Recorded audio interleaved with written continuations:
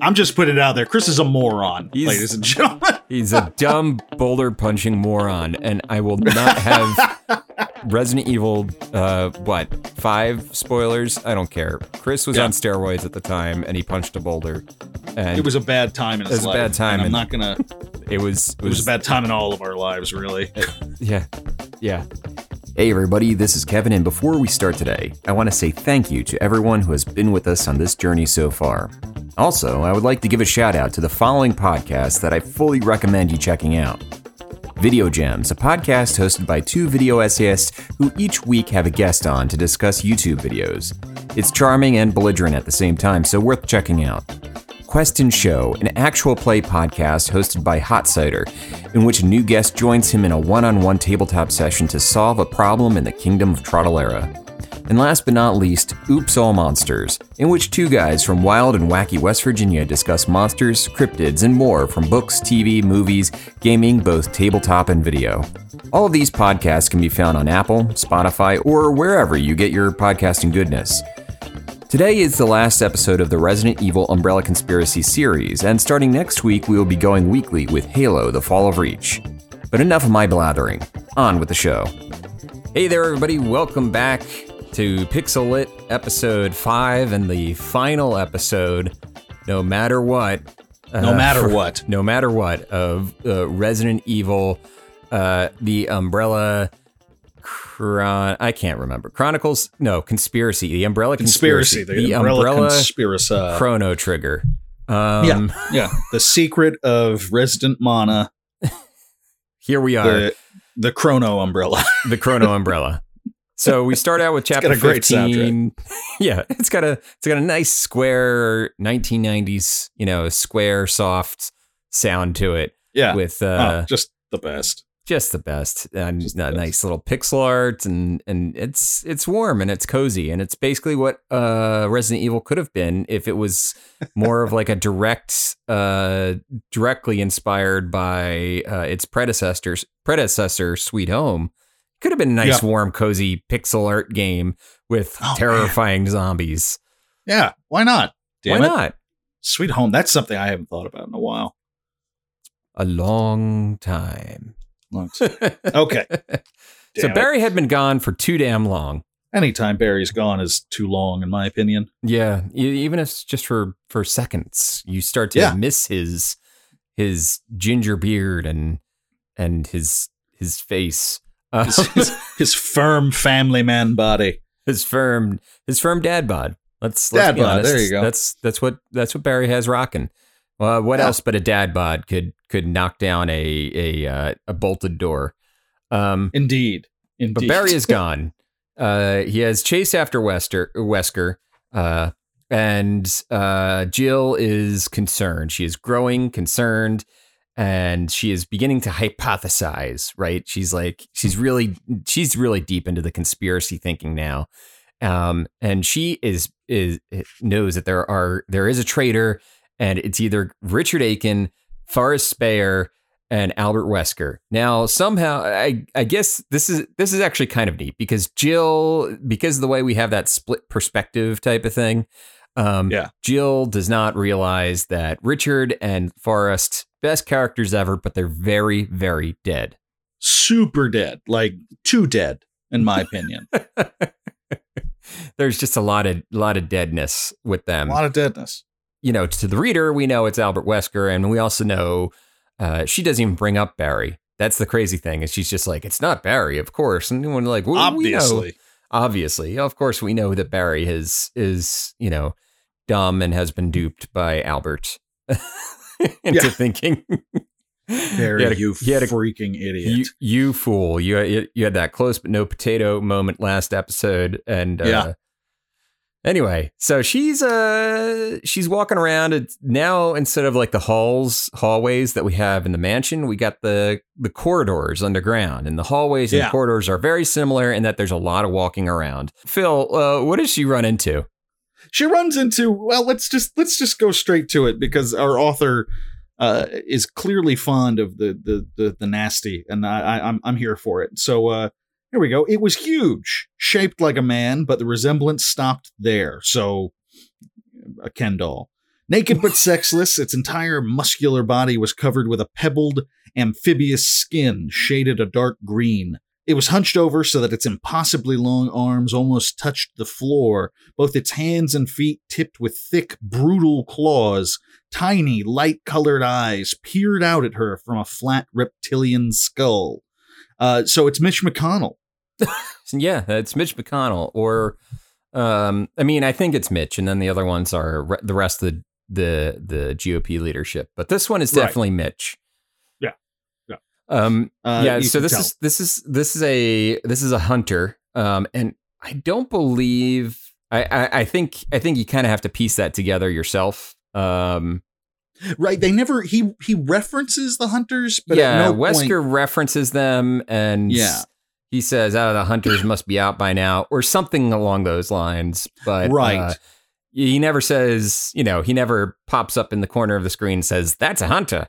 Right. Remember when I mentioned the hunters before? That's one of them right now. Don't mind my old-timey accent.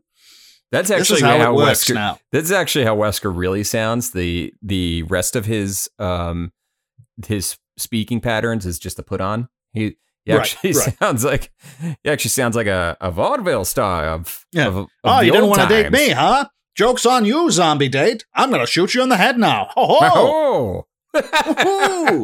And then Wesker. he just said he just started singing and with his cane and top hat off stage. Right, just spinning it and curling his mustache. He really is a character, that Wesker. So she's Did I lose you? Shooting the ever-loving crap out of it. She does not learn the lesson that so many of us learn when playing Resident Evil. Run. Just run like crazy hell. And she just shoots the ever-living crap out of it until she runs out of bullets. So much ammo. She wastes so much ammo in this one scene. And, she's going to need it in a few chapters. Absolutely. Absolutely. Yeah. So she finally, just wastes all her ammo, but kills it. And rip Mitch McConnell. There could be more of them. And she runs. And then she does the thing that she should have done in the first place. Right, exactly. She finally gets the message. She kills it, and then she runs away, which is... Right. Which is... Yeah, that's not usually how it's done. I'm not going to criticize because I wasn't there, but generally it's the opposite. So we have a scene change, and I gotta be honest, I was bored with the Chris Rebecca plot line at this point. I have a lot of feelings with all this. Yeah. I have a lot of feelings with the whole Plant 42 thing. It's just, first of all, it's like they talk so much about the goddamn plant. Right. And then they kill it up. They talk it up so much, and then they kill it without ever going in the room. No, they talk about how it's there and it's dangerous. It's a man-eating killer plant. They set up this military-grade herbicide, and then later on, they're going to kill it. And, we'll get to that, but yeah, this whole subplot with Chris and Rebecca and the plant is such a bummer. And I have questions, and we'll get to it, but I just I'm glad you brought that up because I'm glad I wasn't the only one who felt that way.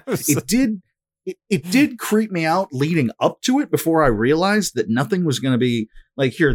I think this is a pretty good passage here. It says, there was a faint whispering coming from inside the room, a subtle sense of movement, and Chris realized that it was coming from the sickly plant matter itself, the walls quivering in a weird optical illusion as the draping tendrils crept and grew. And I liked that. I thought that was nice and effectively creepy. And I think it's because I've been heavy duty gardening lately. We've been growing a lot of stuff. And there is, if you're not used to, I didn't grow up growing things, and we've been growing a bunch of stuff from seed. And when you wake up in the morning, you go check on things and you see that this plant is doubled in size or something it can be a little weird. It's very cool and gratifying, but the whole idea of a killer plant now is creepy to me. It's great. Plants are extremely creepy. And that is my take on plants. They notify each other of predators.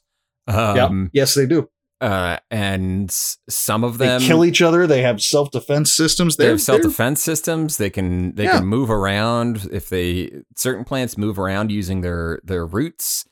No, sir, I don't like it. They really bother me. And like, oh, it's just a plant. It's a nice little plant. I mean, like, I think, what's his name? M. Night Shyamalan was onto something with the Happening. Right. He was onto something. It was a terrible movie, and it has some of the best, worst line reads you've ever heard. My God. But the idea that the plants could just suddenly up and start making an allergen that makes everybody want to kill themselves. I was like, yo, that's pretty cool. That's pretty cool and terrifying. Yeah, I know a lot of people gave it. People gave that movie a lot of shit, as they should. But whenever they would talk about, and what, the bad guys are the plants? That's so lame. It's like, no, let's not fuck with that. Like, that actually could be great. That's the part of this that slaps. Like, right. It's actually Mark Wahlberg talking to the old lady. That's God. No, ma'am, we're not. No. How is he like simultaneously one of the most terrifying men alive and one of the stupidest? I don't know. And I don't mean stupid in intelligence, although I don't think he has the highest IQ in the world. He really contains multitudes. Let's leave it. He does. Mark Wahlberg contains multitudes. You heard it here. My God, it's full of stars. So they spend a whole lot of time talking about killing the plant. They kill the plant. It's really like never a threat. It's just in the way, even though it's possibly the most threatening thing in the house. Chekhov is rolling in his grave regarding this entire scene. Well, and that's the thing. And it goes on, like it goes into the next chapter. And I think, look ahead here. We're telling you now, it does. They do kill the plant, obviously. They kill the plant. It takes 2 chapters. Yeah, it takes 2 chapters. They've already they started it in the previous chapter, in chapter 14. They finally kill it in chapter 17, I think. Yeah. Like and right now they're just talking about it. They're just talking about killing it. They're building up this plant. It's such a bummer. This one scene in chapter 15 is like 6 pages long of just talking about killing the damn plant. Right. So finally we leave them. They haven't in real time. They haven't killed it yet. No. And it's still around. It's still around. Barry has come back to where Jill was supposed to be waiting and finds that Jill is no longer waiting there because they're stars and they do that. Yeah, that's apparently part of their training, as we pointed out. And that's just stupid training. Barry has a moment to himself, just mourning the loss. Yeah, he mourns the loss of his good buddy Enrico. Tie one on, have a smoke, relax. Have a smoke, relax. What do you think Barry smokes? Barry? Oh, Marlboro Lights. Marlboro Lights? Question in my mind. Yeah. Yeah, Barry smokes Marlboro Lights. He used to smoke Marlboro Reds, but he's under the impression that the lights are better for him because now he's got kids and stuff. Right. And he doesn't want to quit, but he's like, I better smoke these light cigarettes. These are better for me, even though that is not the case at all. He's like, they got the filter. I mean, like, the filter's not really doing anything. I'm doing these cigarettes are all white, therefore they couldn't possibly be doing anything bad to myself. Couldn't possibly be killing me. No, not even and a then little. He has a light cough apropos of nothing, right. And extinguishes it under his shoe and carries on. When Jill finally that doesn't happen in the book. Everybody, we're just riffing. He actually is not smoking. This was a book aimed at teenagers in the 1990s. Of course, they wouldn't be smoking. Right. They left that to cartoon camels in those days. Yeah, exactly. This book was checked over by Dare before it was published. That's also not Probably. true. I'm sorry. I'm just. It might have been. I mean, that was the age of it, wasn't it? It might have been.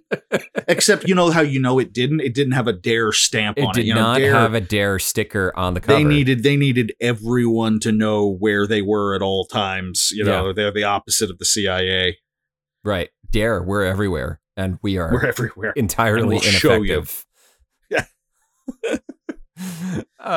Barry hears Jill's gunfire because she's at that time killing a hunter, and he runs into a hunter himself, and he manages to like pretty much take it down in like one shot or something. Yeah, far less dramatic than her one-off with it. He has a big old Colt that he just, a Magnum that he just carries around. And even though it might be impractical in literally every other situation, it is very good at putting down these hunter things. You're glad he brought it. At first, you're like, come on, you got to be the one guy who's special with his special gun. They're like, oh, no, that's probably fine. It's probably fine that you have that. It's A-okay. Chapter 16. And Jill I've got questions right off the bat with this one. Jill, the way they're describing it, she finds the corpse of a giant dead spider. Yeah. Have spiders been a thing in this? Did I miss that? Spiders had not yet been a thing. They had not mentioned spiders. Okay. So there's just a dead spider got killed off camera, basically. Right. Somebody killed a spider off camera. And I think we're supposed to assume that it's Wesker. Okay, yeah, I did get that impression. I will say I did get that impression, but it was just kind of like, come on, man! Like, who isn't spiders? That's always I like spiders, but that's always an effective bad guy. People hate hearing about spiders. Why is that off camera? Right. Yeah. I think it's weird that they kind of just let Jill it's like, oh, the spiders. Yeah, it's almost like it's the spider room. Moving on. Right. Right. Yeah, exactly. It's just, she just looks at the camera and goes, it's like the game. It's like the game. Moving on. Moving on. Exactly. And then we forget about it. And there's a little quote, there's a little thing I highlighted because she is, and here's where we get to the Indiana Jones sequence. She says to herself, I can blow away zombies and monsters with the best of them. Show me a spider and I lose my freaking mind. And what's funny is like that kind of rings true. I feel like there would be people who would be able to deal with a zombie better than a spider. I feel like, I totally agree. I feel like there are plenty of those people in the world that like zombies show up and they're like, okay, we got to do what we got to do to take care of the zombies. But even after a zombie apocalypse, they see a daddy long legs and they're like, spider, good. Just tense up. It says a lot that, I can name like 20 zombie movies off the top of my head. But I can only really name one horror film centered around spiders. Eight-Legged Freaks. Oh, that's two then. I was going to say Arachnophobia. Oh gosh, yeah, Arachnophobia I haven't seen that one in 1,000 years. Yeah, I just remember him shooting the spider at the end. That was the final moment. It just turns into like a pure comedy once John Goodman's character shows up. So weird. It's a weird movie. It's got so many different, the way it's structured is just so odd. And if you haven't seen it, basically halfway through the movie, this town has become overrun with spiders that can kill people in like a single bite. Halfway through the movie, this exterminator, played by John Goodman, shows up. And basically just, there's these strange moments of comedy of him chasing down and killing spiders. That are just brilliant. The main character is played by Jeff Daniels as a man who is suffering from arachnophobia, and he kind of has to overcome it in order to save the day, so to speak. But it's basically just like Jaws in that sense. It's basically all the same just level. like Jaws. Oh yeah, it's the same movie, same quality, same everything. Jaws, but spiders. Jaws. Yeah. Yeah. So this is where Jill accidentally triggers a trap. Yes. And basically what happens is she didn't measure the little bag of sand properly when she was stealing the idol. And Just, now, It's now so, it's just, now there's a rookie. boulder chasing her. It is like, yeah, man. it's just amazing. Like there's just this moment of self-realization where Jill thinks to herself, geez, it must have taken them years to set all this up. And Right. Yeah. Like, I'm almost impressed. This is great. A lot of money went into this. And there's just this great little thought to herself where won't gonna make it gonna die is just written all in lowercase, no spacing. Yeah. And when I got to that, I had to cackle out loud because of the way it was written. She really has a rough go of it with traps. She does. She does more than anyone else. There's no question about it. She gets attacked by the crows.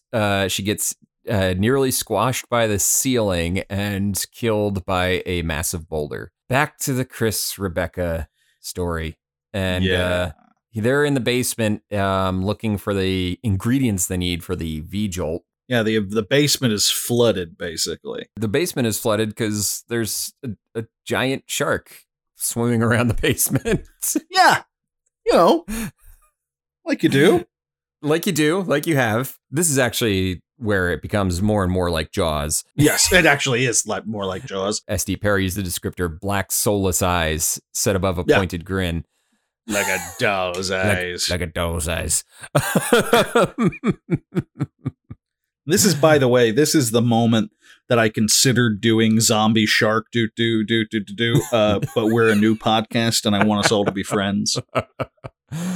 So I changed my mind. So Chris swims away from it. He manages to find the keys in his vest and open the door, like a control room door after a scary moment with the shark. Yeah, gives the shark a kick on the nose for good measure.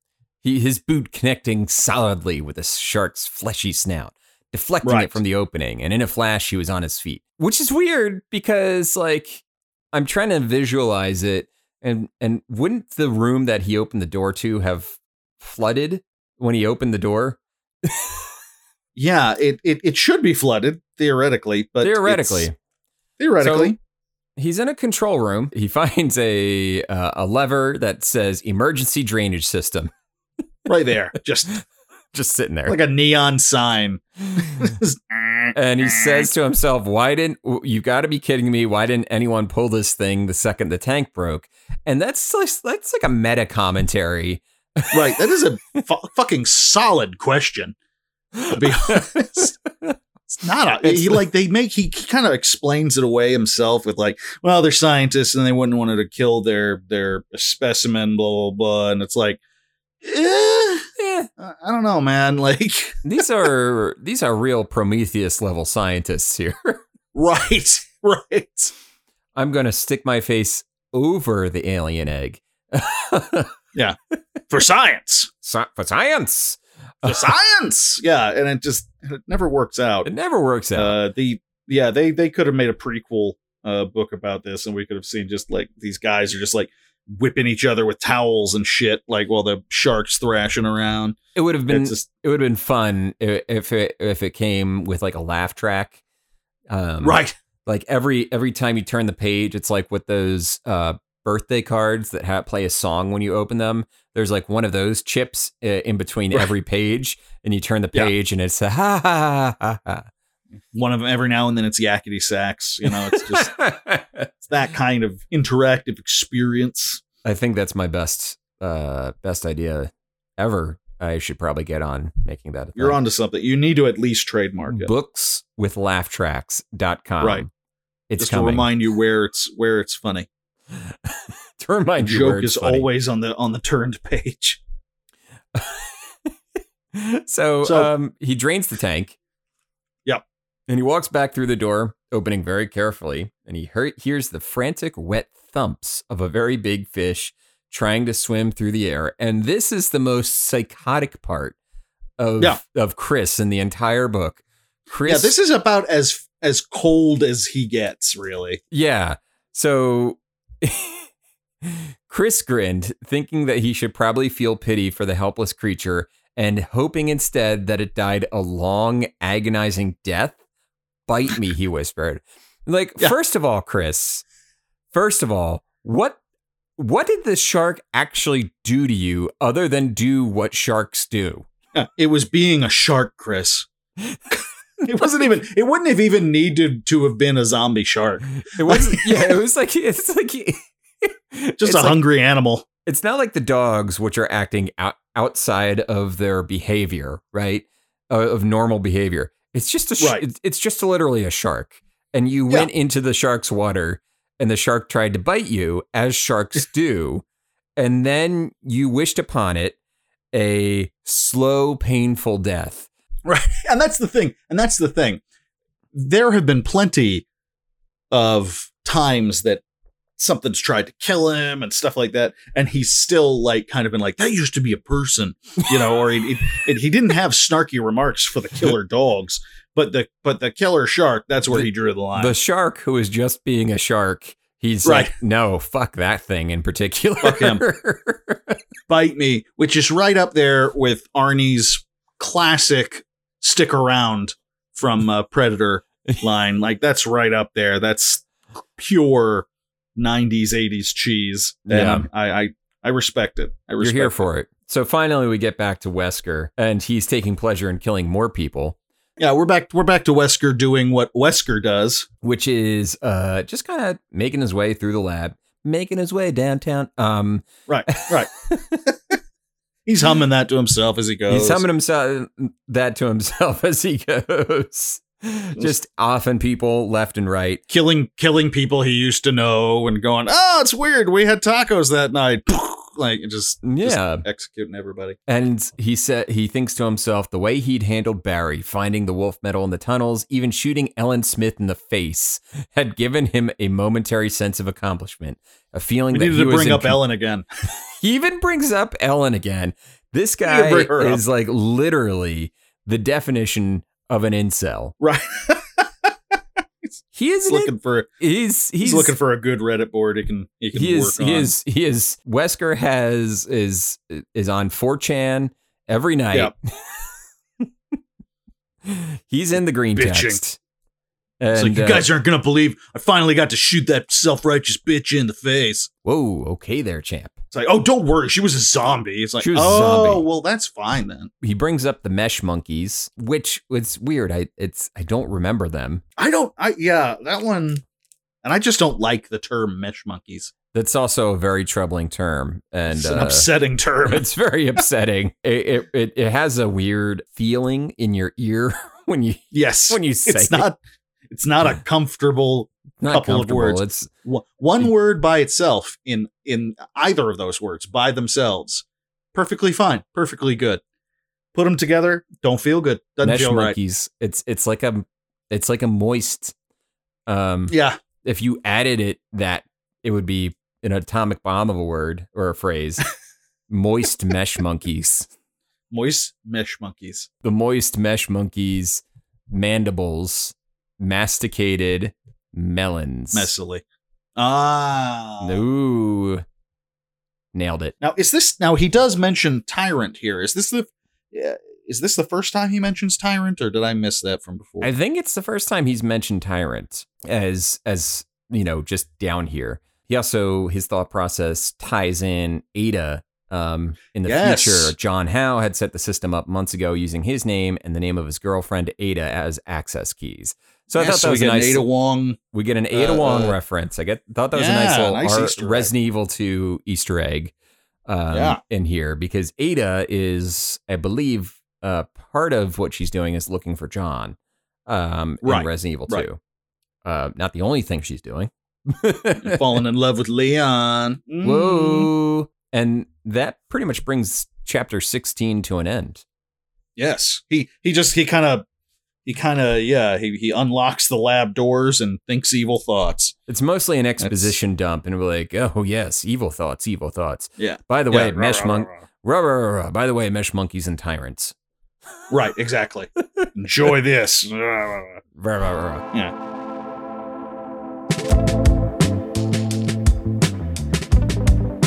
And then we get to chapter 17.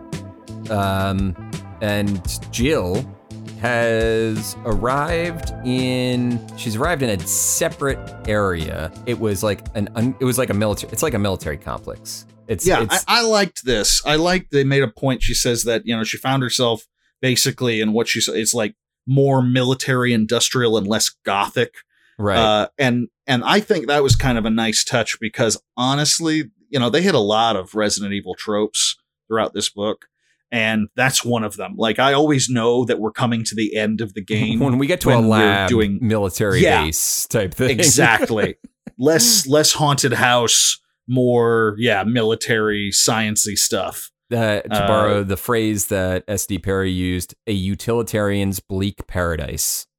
Right. Which is a nice turn of phrase. I like that. I like that. It's a really nice turn of phrase. We're like, that's a good way to describe it. So yeah, she begins kind of walking her way through the lab. And now that Jill is basically the first of the characters, aside from Wesker, to reach the quote unquote end game stage, which is always the laboratory area of every Resident Evil. She opened the door and her hope faded as the dry, dusty smell of long dead flesh hit her. She stepped out onto the cement walkway that led over a flight of descending stairs, a metal railing circling the path. At the top of the steps was a crumpled zombie, so emaciated and shriveled that it appeared mummified. So yeah, her hope was like, oh, maybe there's no zombies. And then, there's zombies. Zombies. And that's how it always goes. You anticipate no zombies, boom, zombies. That's how it always goes. The other thing every single time I thought was kind of neat was the fact that she realized that there's not going to be any traps in this area. She is now outside of the zone of traps. Right. I found that to be really funny because it's like she finds the big red shiny candy-like button and she just goes, it won't be a trap. We're past that. She just kind of just tells the audience, we're done with traps for now. I know I've been wrong before. But I know traps because I have triggered all of them. Yes. I'm great at triggering them. This won't be one of them. Basically the Wile E. Coyote of the Stars team. Pretty much. At this point. And I have to give it to her. She ends up being right. She hits the button, no hesitation, and we just get this. And it's a projector, isn't it? Something, yeah. And just a key. And she gets a key. Shows right up. Yep. Mm-hmm. Yep. She gets a key and there's files and she says they're too thick and ponderous to spend time sorting through, AKA boring. They looked boring. Right. And she kind of, she basically sets us up for Endgame here because she basically inner monologues that like, this is where everyone's been heading. And therefore she anticipates, I'm going to find out who the traitor is. I'm about to find out. Not I'm hunting him down now, but everyone's going to be here, so I'll figure it out through process of elimination. I will figure it out. She kind of chills out in that room, and we cut to Chris and Rebecca. Oh my God, it's been like 5 chapters about Plant 42, and they finally fucking kill it. Jesus Christ. So they drain because he drained the water where the shark was, it's also drained this room where like the plant bulb root is, and it was drinking that water, and so they destroy it with this super herbicide, and then they go into the room where the plant's meant to be, and it's just a puddle of goo. We never even get they don't even see through a window at this thing, where it's like, and its petals had turned and hardened into claws and terrible thorns and blah, blah. No, we never even have that. It's just now because they got the root melted into goo. And it is so disappointing. It's like, in this room is Audrey too. You're never gonna see her. You're never gonna see her. You're never gonna hear her sing. You're never gonna hear her sing. Poor Plan 42. You don't get to no Mean Green Mother. We never got to. It's such a bummer. And I have to ask, because you've played this one. because is this how it goes down in the game? Because the way I thought about it, knowing this is based on a game, I was like, I can see where what probably would have happened is there would have been a room with a plant in it and a auto death function there, and so you've got to solve the puzzle and it dies. And I'm trying to remember, and I believe Plant 42 for the most part is basically, it's more or less a trap rather than an enemy. Right. That you have to solve. Basically, you have to solve the V-Jolt puzzle in order to progress. That being said, every other trap in this book was handled in about a half a page. And the Plant 42 it took over the course of 3 chapters in order to actually. It's simultaneously too much and not enough. Yeah. Yeah. Like they give us 3 or 4 chapters building up this plant. It feels like they got way ahead of everybody else and they had to hold them up. Yeah. While everyone else kind of caught up. And then by the time we get to a part like this, it's just kind of like, okay, well, just kill it. We've only got 20 pages left. We got to wrap this up. Right. There have been a lot of weird things in this book, which I can excuse for a lot of reasons. This is the part of the book that really bummed me out. I wanted man-eating plant. I wanted killer plant, damn it. No, me too. And I what's hilarious is that they kill it and they realize that the plant wasn't blocking their way after all. Yeah, it wasn't even blocking out their. They didn't have to do it at all. Like, I was like, you got to be fucking kidding me. Right. But they find security protocols. Right. Yeah. So that basically mention Tyrant, and they most importantly implicate Wesker as the traitor, basically. So they know the truth now. So that was what all of that was for, I guess. Right. I mean, it's like, look, you're gonna find out Wesker's the bad guy. Don't worry. You don't need. Yeah, you don't need to have this big of a buildup. Now, Jill has not found out yet, but Chris and Rebecca know, and Jill is going to find out soon enough. But yeah, it felt like sometimes you have to be economical with the story that you're telling, and this seemed like it was a bit of a splurge. Yeah, it didn't feel. This part was disappointing. Disappointing. I don't know.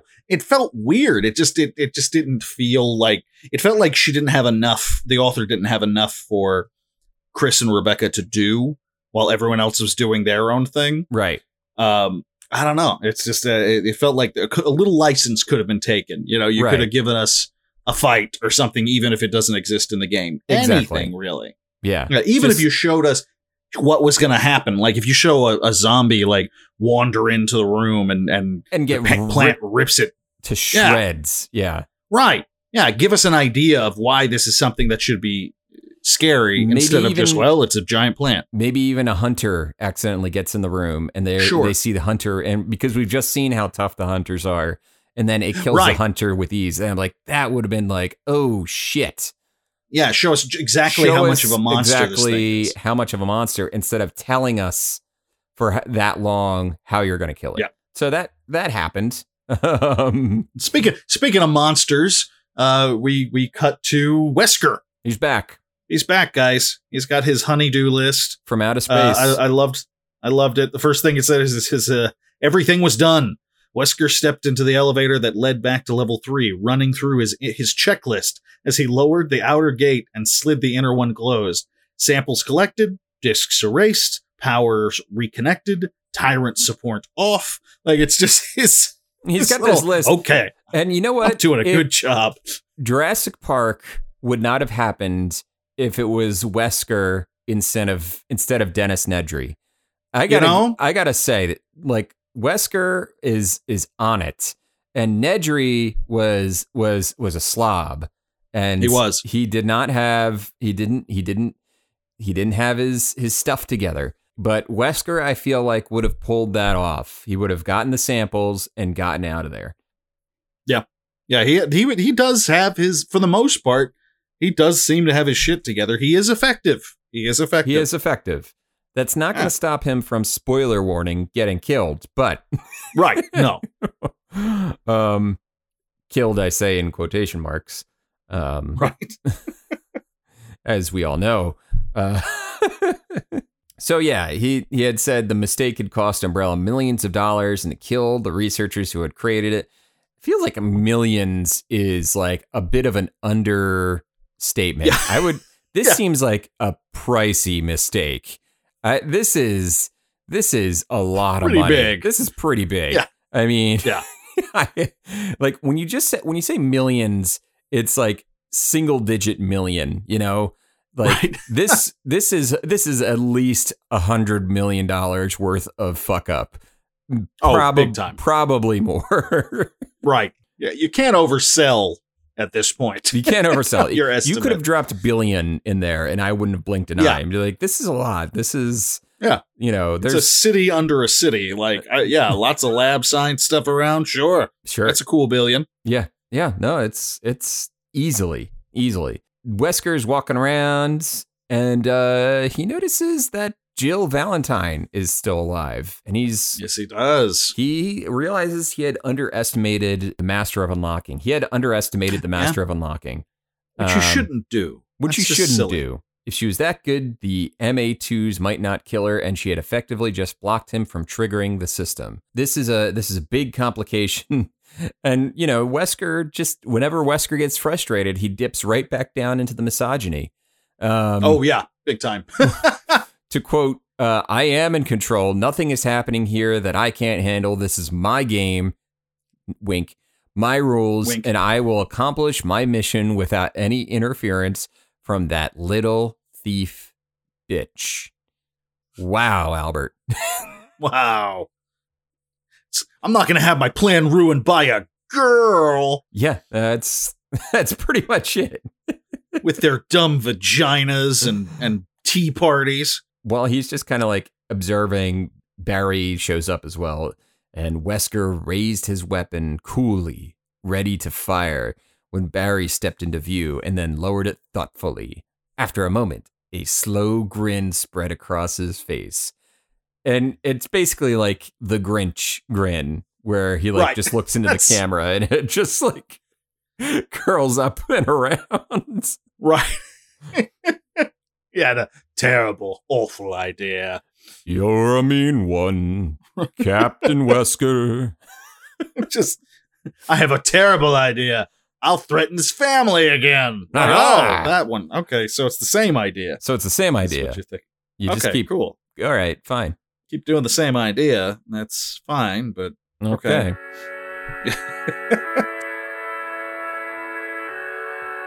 And that brings us to Chapter 18. Yes.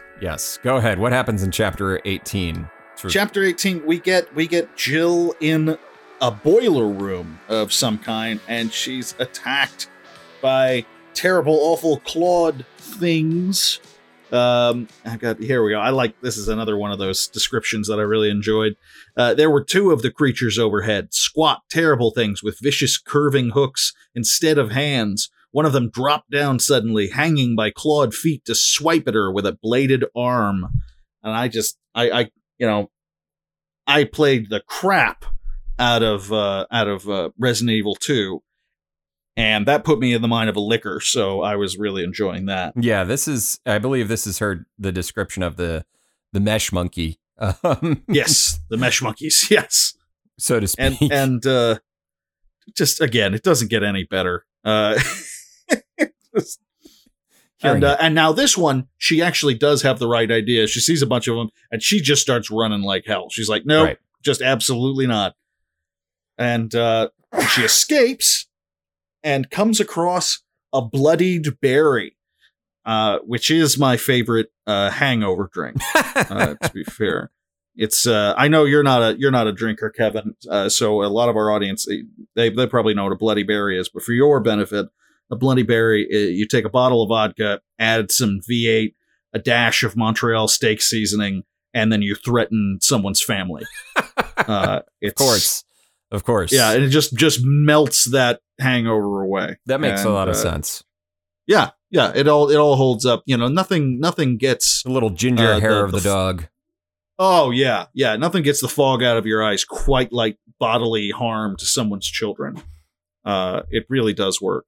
So anyway, he claims to have found the main lab and he wants to take her there. And based on where we saw him last, it does feel a touch suspicious. Yeah. I have to say, but she Lead the goes with way. him. Yeah, sure. Nothing bad could happen here. Nothing bad could happen. Then we cut to Chris and Rebecca, who are trying to figure out how to kill the plant again. No, they're not doing that. They decided they decided to collect some plant samples and are now trying to recreate the plant on a smaller so that they scale, can kill it a second so they time. can kill it a second time. No, just as boring. Honestly, yeah, the Chris and Rebecca thing really fell off once they left the mansion. Just as boring. They're in the tunnels that everybody else was in like 30 minutes ago. And they're outside a locked door that ought to lead to a helipad. And Chris, being Chris, wants to split up. Of course. Again. Of course. Rebecca, showing some level of intelligence, is like, absolutely not. This sounds like a bad idea. Right. And then we get this quote, which I adored. No, for all we know, Wesker already killed the other stars and is looking to finish the job. If we're the last ones, we can't risk both of us getting ambushed. Somebody has to survive and tell people about Umbrella. I'm sorry, but it's the only way. Chris, strategist of the year. If we're separated, there will be way better of a chance that one of us won't get ambushed. Right. Because the only way for us to be ambushed is if there are both of us together. Exactly. Like, come on, man. Come on. Okay, Chris. That All makes right, dude. sense. Sure. Bye, I guess. Again, bye. So he goes off to be a man, and he's a we cut back. man. He is, and you can tell. And so you forgive a lot because he's a man. Right. And then it cuts to Barry's point of view as he basically just leads Jill as this lamb to the slaughter on her way to, he's like, it's not even subtle. Like, she says, is something wrong? And it says he pulled the gate open and raised the mesh outer door, an excuse to look away. Something's wrong, he said quietly, but now's not the time. Let's just get this over with. Which is like, well, let's just go get you nice and killed. Dum-de-dum-de-dum. Let's just get this over with, and then I'll tell it to your grave. Right. I'll explain it to you when you're dead. So yeah, Barry just leads her right into one of those ambushes that Chris is afraid of, which is like, that's the thing. It's like, Chris, for all of the dumb, you wasted like 45 minutes killing a plant that wasn't protecting anything, and now you want to split up because you're afraid of ambushes. Meanwhile, Jill is doing all the work and is actually getting ambushed. Yeah, I can see why we followed Chris after these games continued. He's clearly the master, clearly the mastermind that we need. Clearly, Oh God, yeah. But it's like, it really explains why Jill only got one mainline game, and and Chris was in every other fucking one for the rest. And Chris has popped up in basically all of them. Good Lord. I'm just putting it out there. Chris is a moron, ladies and gentlemen. He's a dumb boulder punching moron, and I will not have Resident Evil 5 spoilers. I don't care. Chris was on steroids at the time, and he punched a boulder, and it was a bad time in his life. It was a bad time. I'm not gonna. It was a bad time in all of our lives, really. Yeah. So Wesker goes full Bond villain now. Yep. Gives the full explanation speech. Nice work, Barry. Take her weapons. Caesar.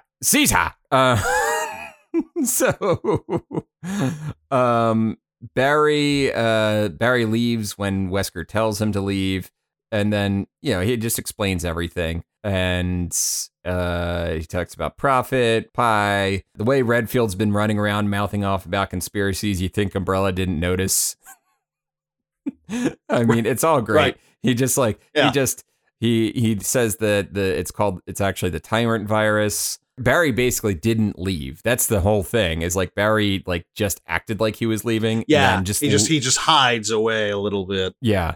And then finally Wesker admits to Jill that he made up the thing about Barry's family being in danger. And that's all it takes for Barry to be like, oh, okay. And he just knocks Wesker. I see. Yes. Oh, I see. I could have figured this out before, but I didn't. And then he just knocks Wesker the fuck out. Just knocks him the fuck out. Finally. Wesker's been deserving this for a while, and he's finally drops him. Long time, in fact. He drops him like a ton of bricks.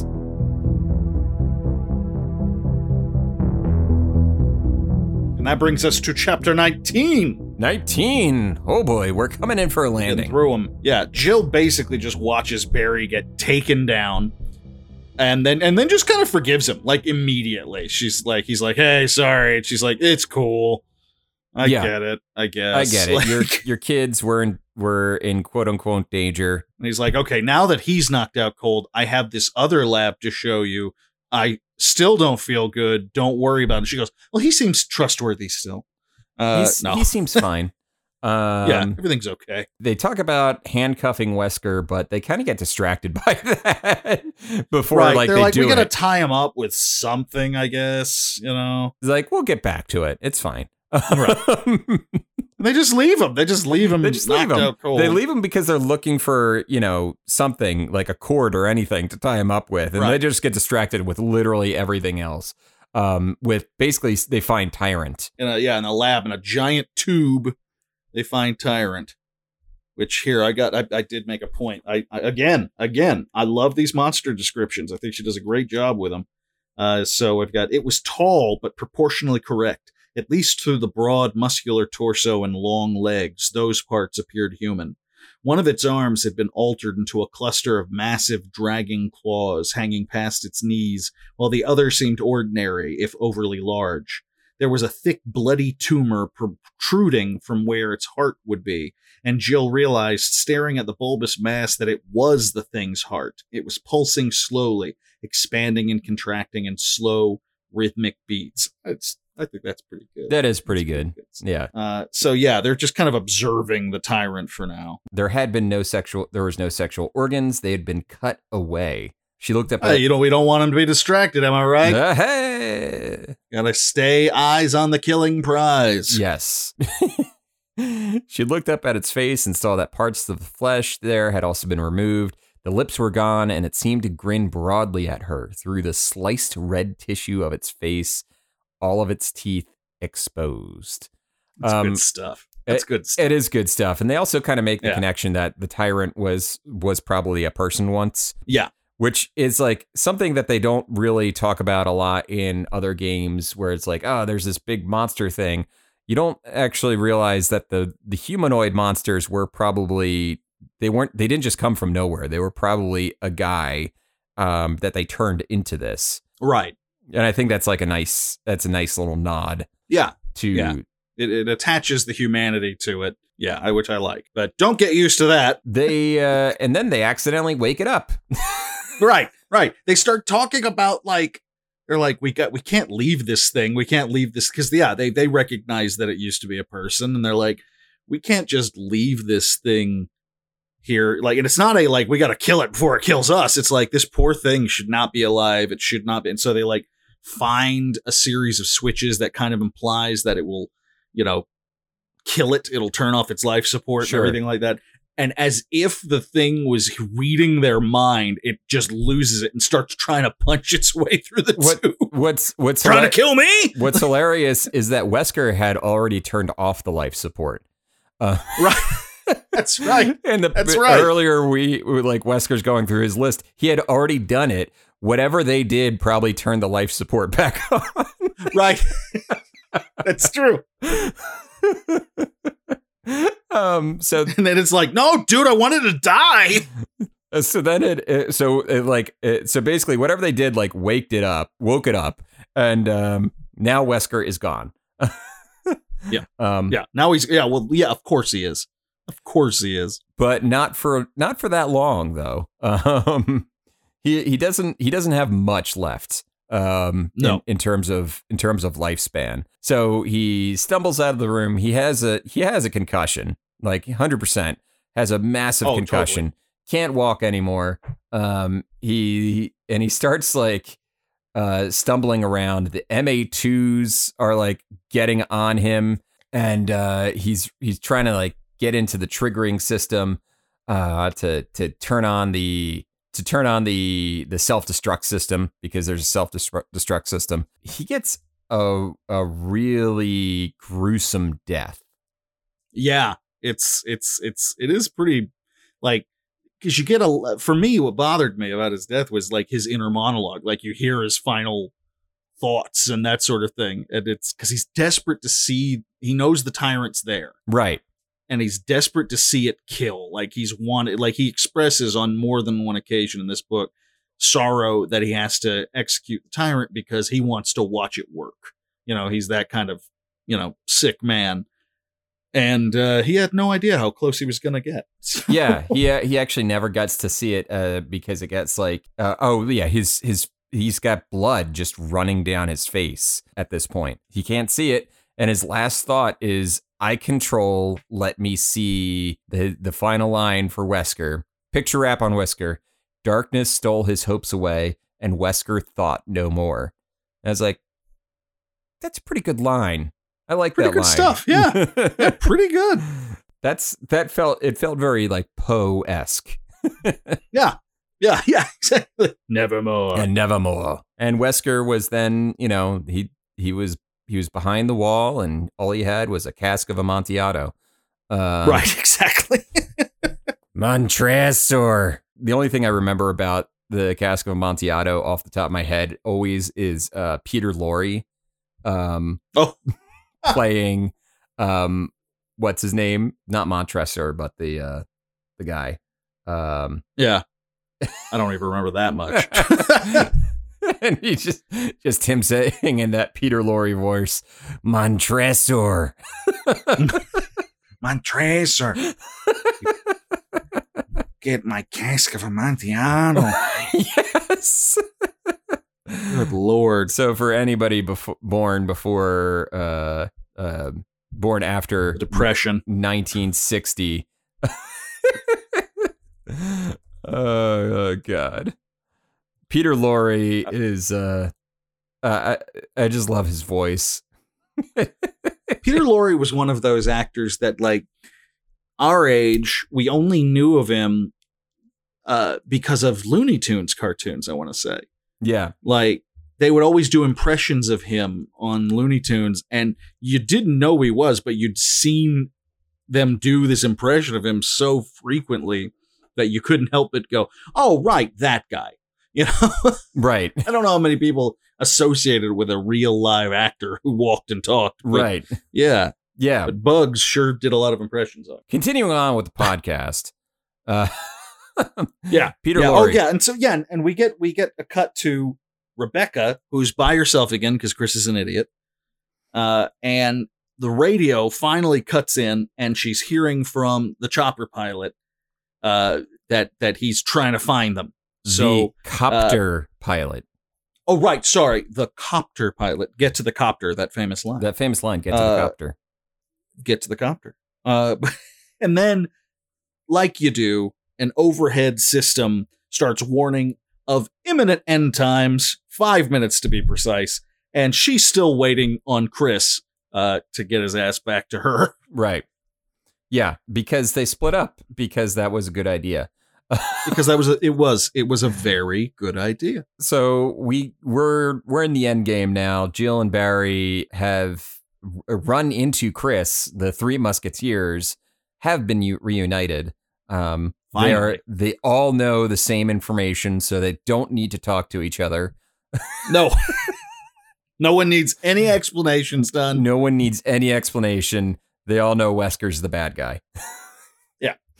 We're all there. they had 4 minutes left, and they get to the helipad, and then suddenly Tyrant appears. With 3.5 minutes to spare, Tyrant shows up. Oh, geez, Tyrant does the superhero pose. Superhero poses, like he lands the 3-point landing with the superhero pose, and he's there, and he's there to fuck up their day. Absolutely. Anybody who's played any Resident Evil game knows what happens next. You play the dodge, shoot, dodge game for a solid 2.5 minutes. Yeah, you really just get that time eaten up. You shoot when you can, you try to hit the weak spot, all that good stuff. It's usually a pain in the ass and a little anticlimactic, if I'm being honest. Yeah. And then another Resident Evil trope. The copter pilot drops off a rocket launcher. Now, I saw this and I was wondering, I was going to go back and check, but I didn't. Whether they mentioned the rocket launcher in the beginning when they're talking about all the guns that are on the helicopter. I believe they do. Okay, I believe they do. Because that would be the true Chekhov's gun. Right. This. Yeah. Chekhov's RPG. Yeah. Chekhov's RPG. To be sure. Yeah. And the copter pilot, and I've seen this, and this happens in a lot of Resident Evil games. Like just at the very end, when you think all is lost, someone throws you a crazy huge gun of some kind, and they blow the Tyrant to pieces with very little ceremony. They're like, "Fuck this guy," and they just blast him apart. Yeah. He's food for he's a feast for crows now. Right. I know you used to be a human being, but fuck off. But yeah, I mean, there's a real jump from feeling sorry to him to like, oh shit, kill him. Yeah, which is very human nature. For being honest, you feel bad for that big, angry-looking, sad Rottweiler at the Humane Society right up until it snaps at you, and you're like, oh god, no, fuck this thing. Never mind. So the copter touches down. They jump into the cab and they get carried away, which leads us to chapter 21, the shortest chapter in the entire book, which is just 2 paragraphs describing the Wesker estate exploding. Spencer estate. Spencer. Oh, was Wesker estate? I said the Wesker. The Wesker estate. That was the real twist. You find out in the end that it was all owned by Wesker. It was Wesker all along. It was Wesker all along. So in many ways, it blows up, and it's gone. Just like at the end of a lot of Resident Evil stories. There's a big old explosion. That's the one thing you gotta guarantee at the end of Resident Evil is there's a big fucking explosion. At least in the original games, they kind of backed off the promise of massive explosion, and in the recent ones, I don't think there was a. Yeah. Was there a big one in 7? Oh yeah, kind of there was at the end of 7-ish. Sort of. The house wasn't standing by the end. Well, that's true. That's a good point. Yeah. Manner of speaking. In a manner of speaking. Yeah. It was more of a flesh explosion. Right. It wasn't quite the. It wasn't. I'm not talking about the end of Contra here, but yeah. Yes. But and that brings us to the epilogue. And as they fly to safety, we're given the POV of Brad. Because why not? Because why not? Our chicken shit pilot who feels regret about leaving them and bemoans the fact that he needs to pee really badly. Yep. And he's also and then he reveals. Sorry. Go ahead. Well, he reveals in his monologue, not to them. He doesn't tell them. But that he received their exact coordinates from a Trent. Oh boy! Mysterious, quote unquote Trent, who we're not going to get conclusion on in this story. I'm sure he's brought up again in the other Resident Evil books by S.D. Perry, which are available from these fine booksellers. The one near your house. The one online. The one that's a little further away from your house, but you like to go there on Sunday afternoons if you're already driving in that direction.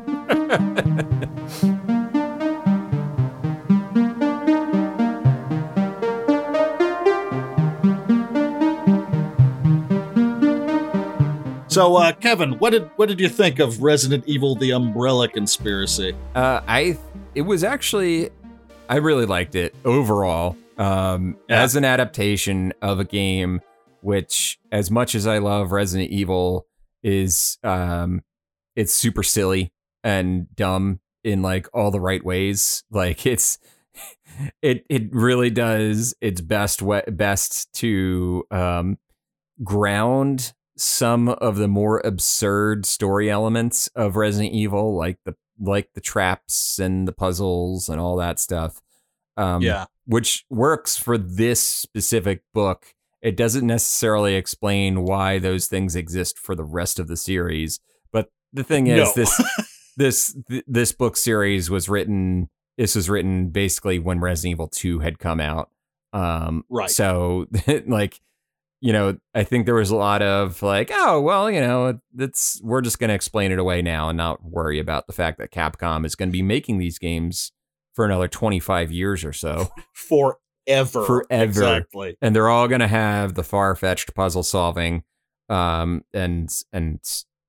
whatnot. And honestly, that's fine. That's fine. You know, it is what it is. And yeah, I agree. I think this was I think SD Perry, she had a big task ahead of her. Yeah. This was not going to be an easy thing to adapt. And basically she had two options. Well, maybe she didn't even have the two options.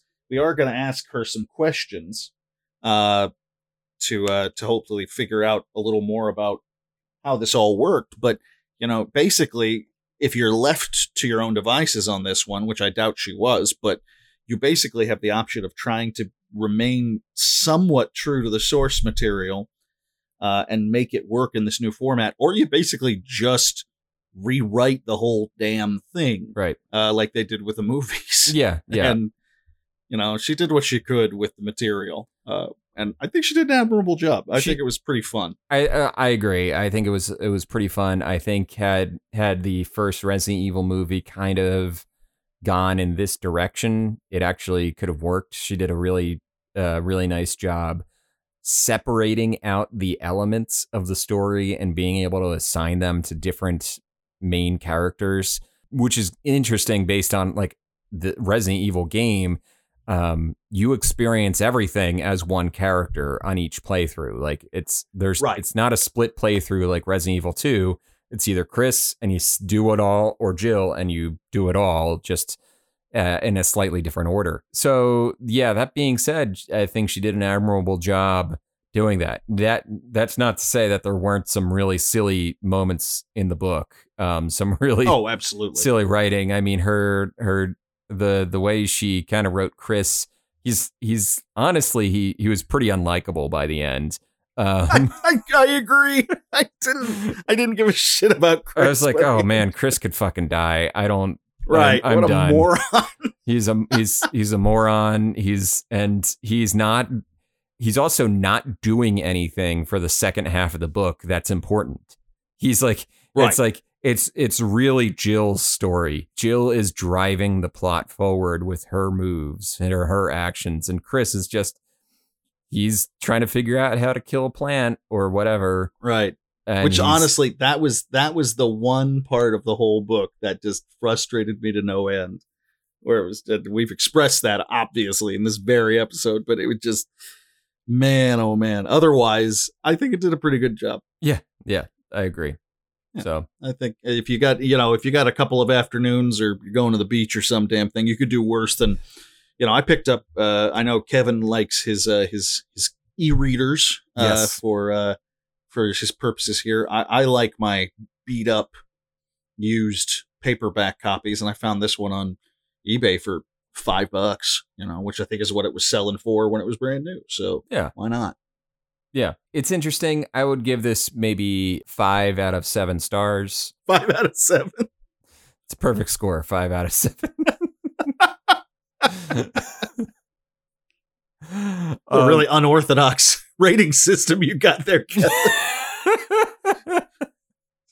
Out of Kevin's famous 7-star review system. 7-star review.